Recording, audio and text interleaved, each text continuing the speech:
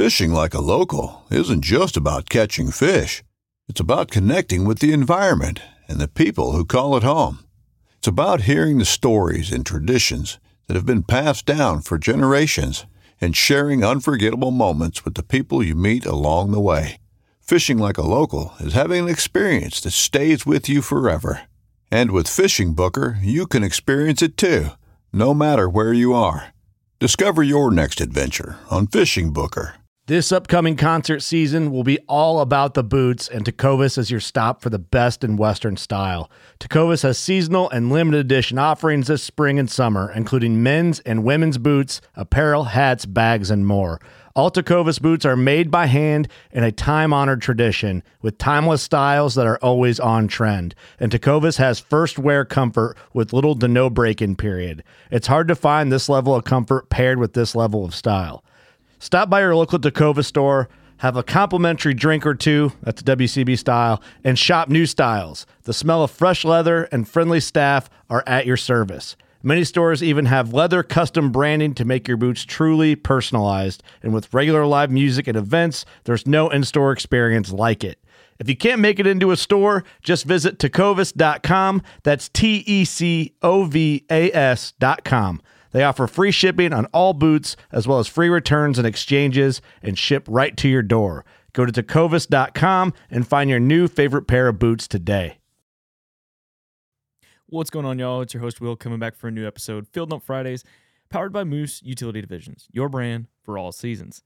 On this week's episode, we are getting into our late season series again with Pat Reeve. Last week, we got into the beginning of it, kind of the surface level of going after late season whitetail. For this week, we're going to be talking about gear considerations. You know, this is the time of year that gets cold, ice, snow.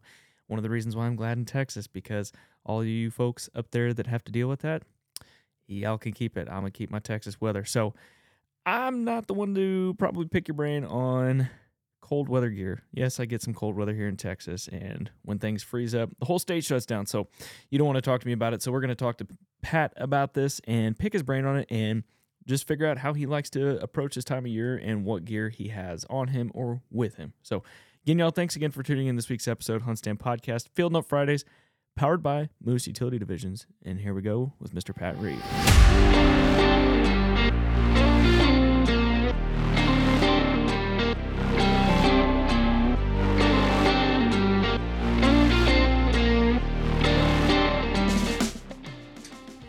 You know, I want to come back to what you talked about a minute ago. You know, obviously we're talking blinds here, so that's part of the gear list that I want to get into.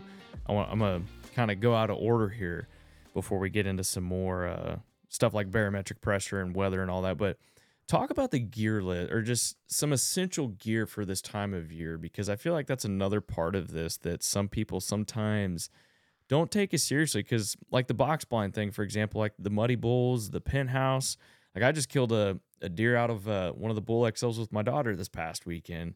You know, they've got great sound control and scent control. We had one of those just like light variable swirly winds that you can keep those windows down and contain that scent. But aside from the blind aspect, what's some essential gear that you're going to have to kind of weather the weather? Well, you know, it's really, I guess there's so much out there now that keeps you in the field longer, keeps you warmer than there ever has been before. I mean, there's, you know, a lot of, you know, electric heating systems and clothing that you didn't have that option before. But, you know, what I do is, of course, you know, when it comes to late season hunting, I'm layering, you know, my clothing, and usually my base layer is merino wool, and, you know, I layer, of course, walk in.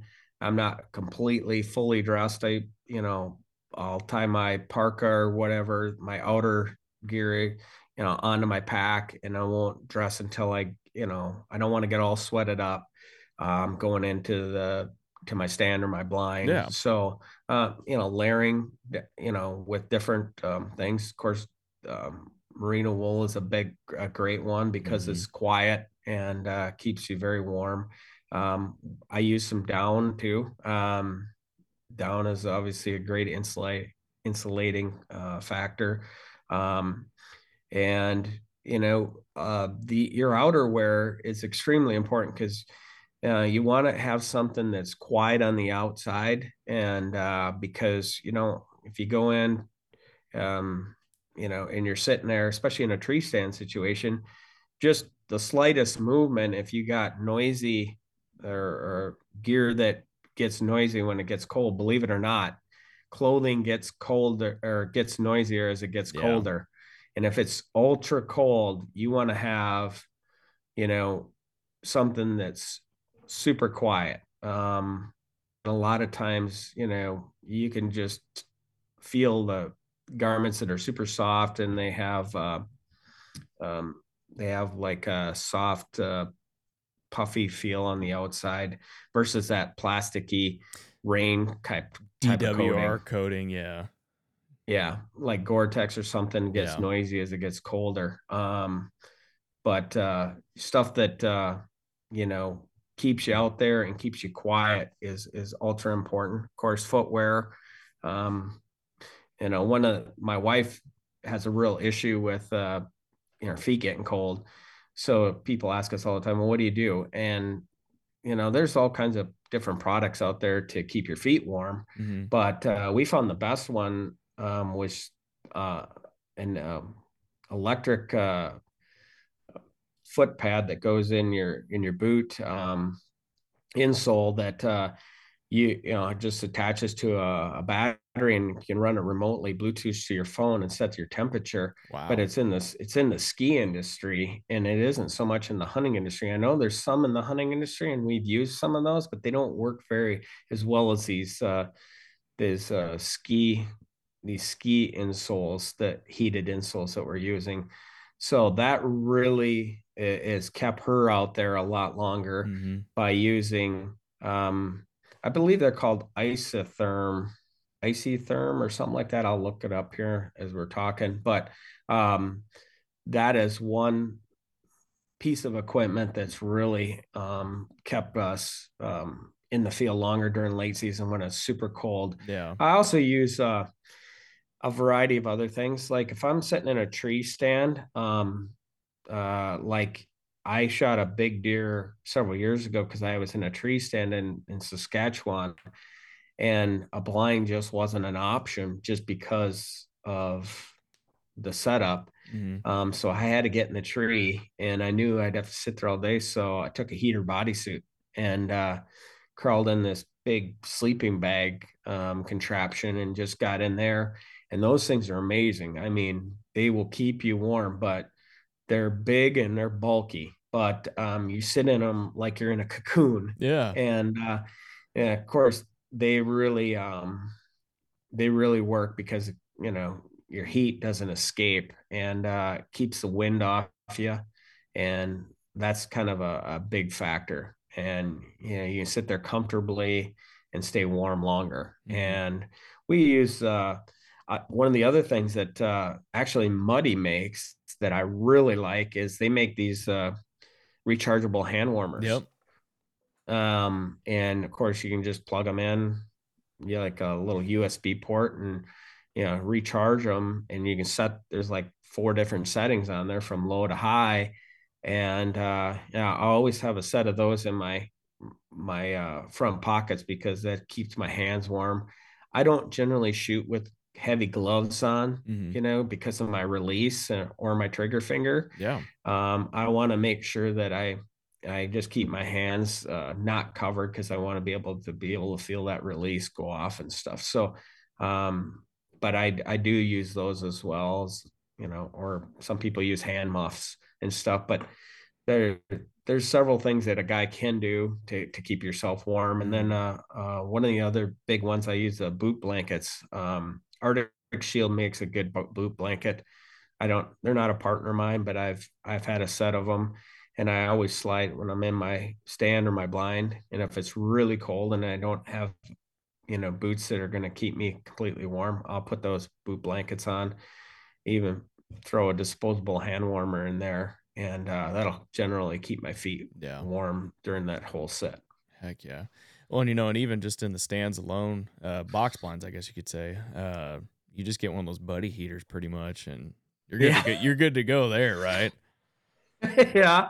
Yeah. I mean, that we have them in Canada because we sit there all day. Yeah. And what is ironic is, you can sit there all day and they're awesome to have, but they do make a little bit of noise. Yeah.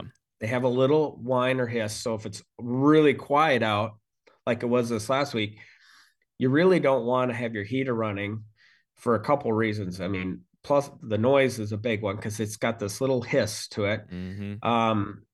Well, and then the other aspect for us is we're trying to film.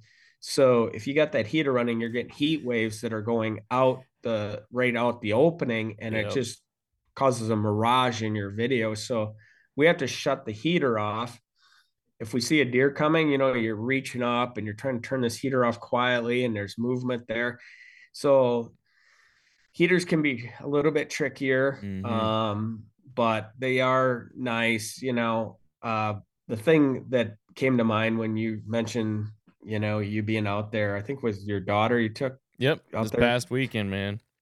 That I'm telling you, the blinds are the best thing for those younger kids or just first time hunters because it provides them such a more positive hunting experience. And if they go out there and they have a good time, they're most likely going to repeat and want to do it again versus going out there and hauling them out there in the cold. And like the old days, man, my dad would like, hey, there's the stump you're sitting on, right? Yeah.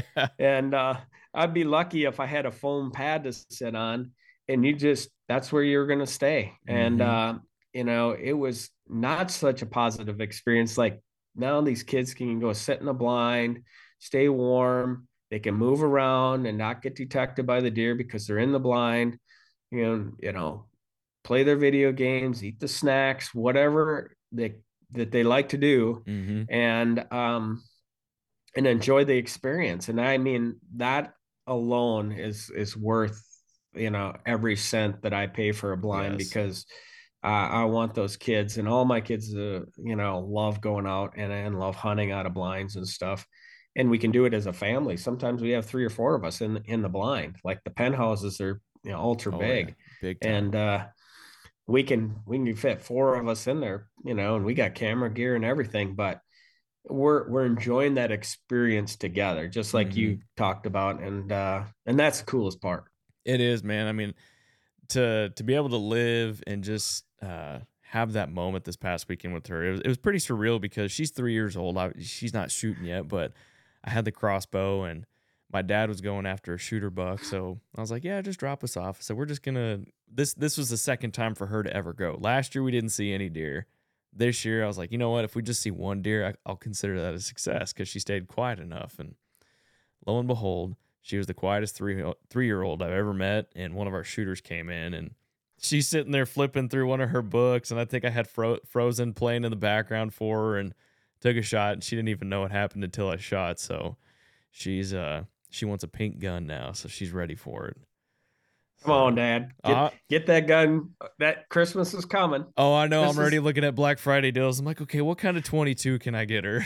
So that's right. That's awesome. And that honestly, you know what, though, especially girls, is to hook them when they're young, real young, and they love sharing time with Dad out there because they don't get a lot of dad time. So like, any of them positive experiences and stuff, you're out there making memories, and it ain't always about shooting something, sometimes it can be just about what you've seen or anything like that is what really keeps them out there and gets them to be hunters the rest of their life. So I have 2 girls and they both are big hunters, and they did it the same way, man. They just take them along on that journey, and now they're out there doing it on their own. Absolutely, man. And that's where I think late season's another really good time of year to introduce kids to it as well. It's just because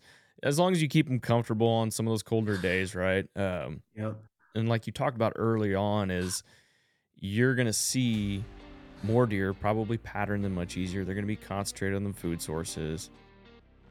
All right, y'all, there you go. Hopefully you learned a little bit off of the gear consideration list. And if you don't have some of the things that Pat talked about, make sure you get them, because some of y'all that have to deal with some negative temps and some other crazy temps and snow and ice, you're going to want it, especially if you're in a tree.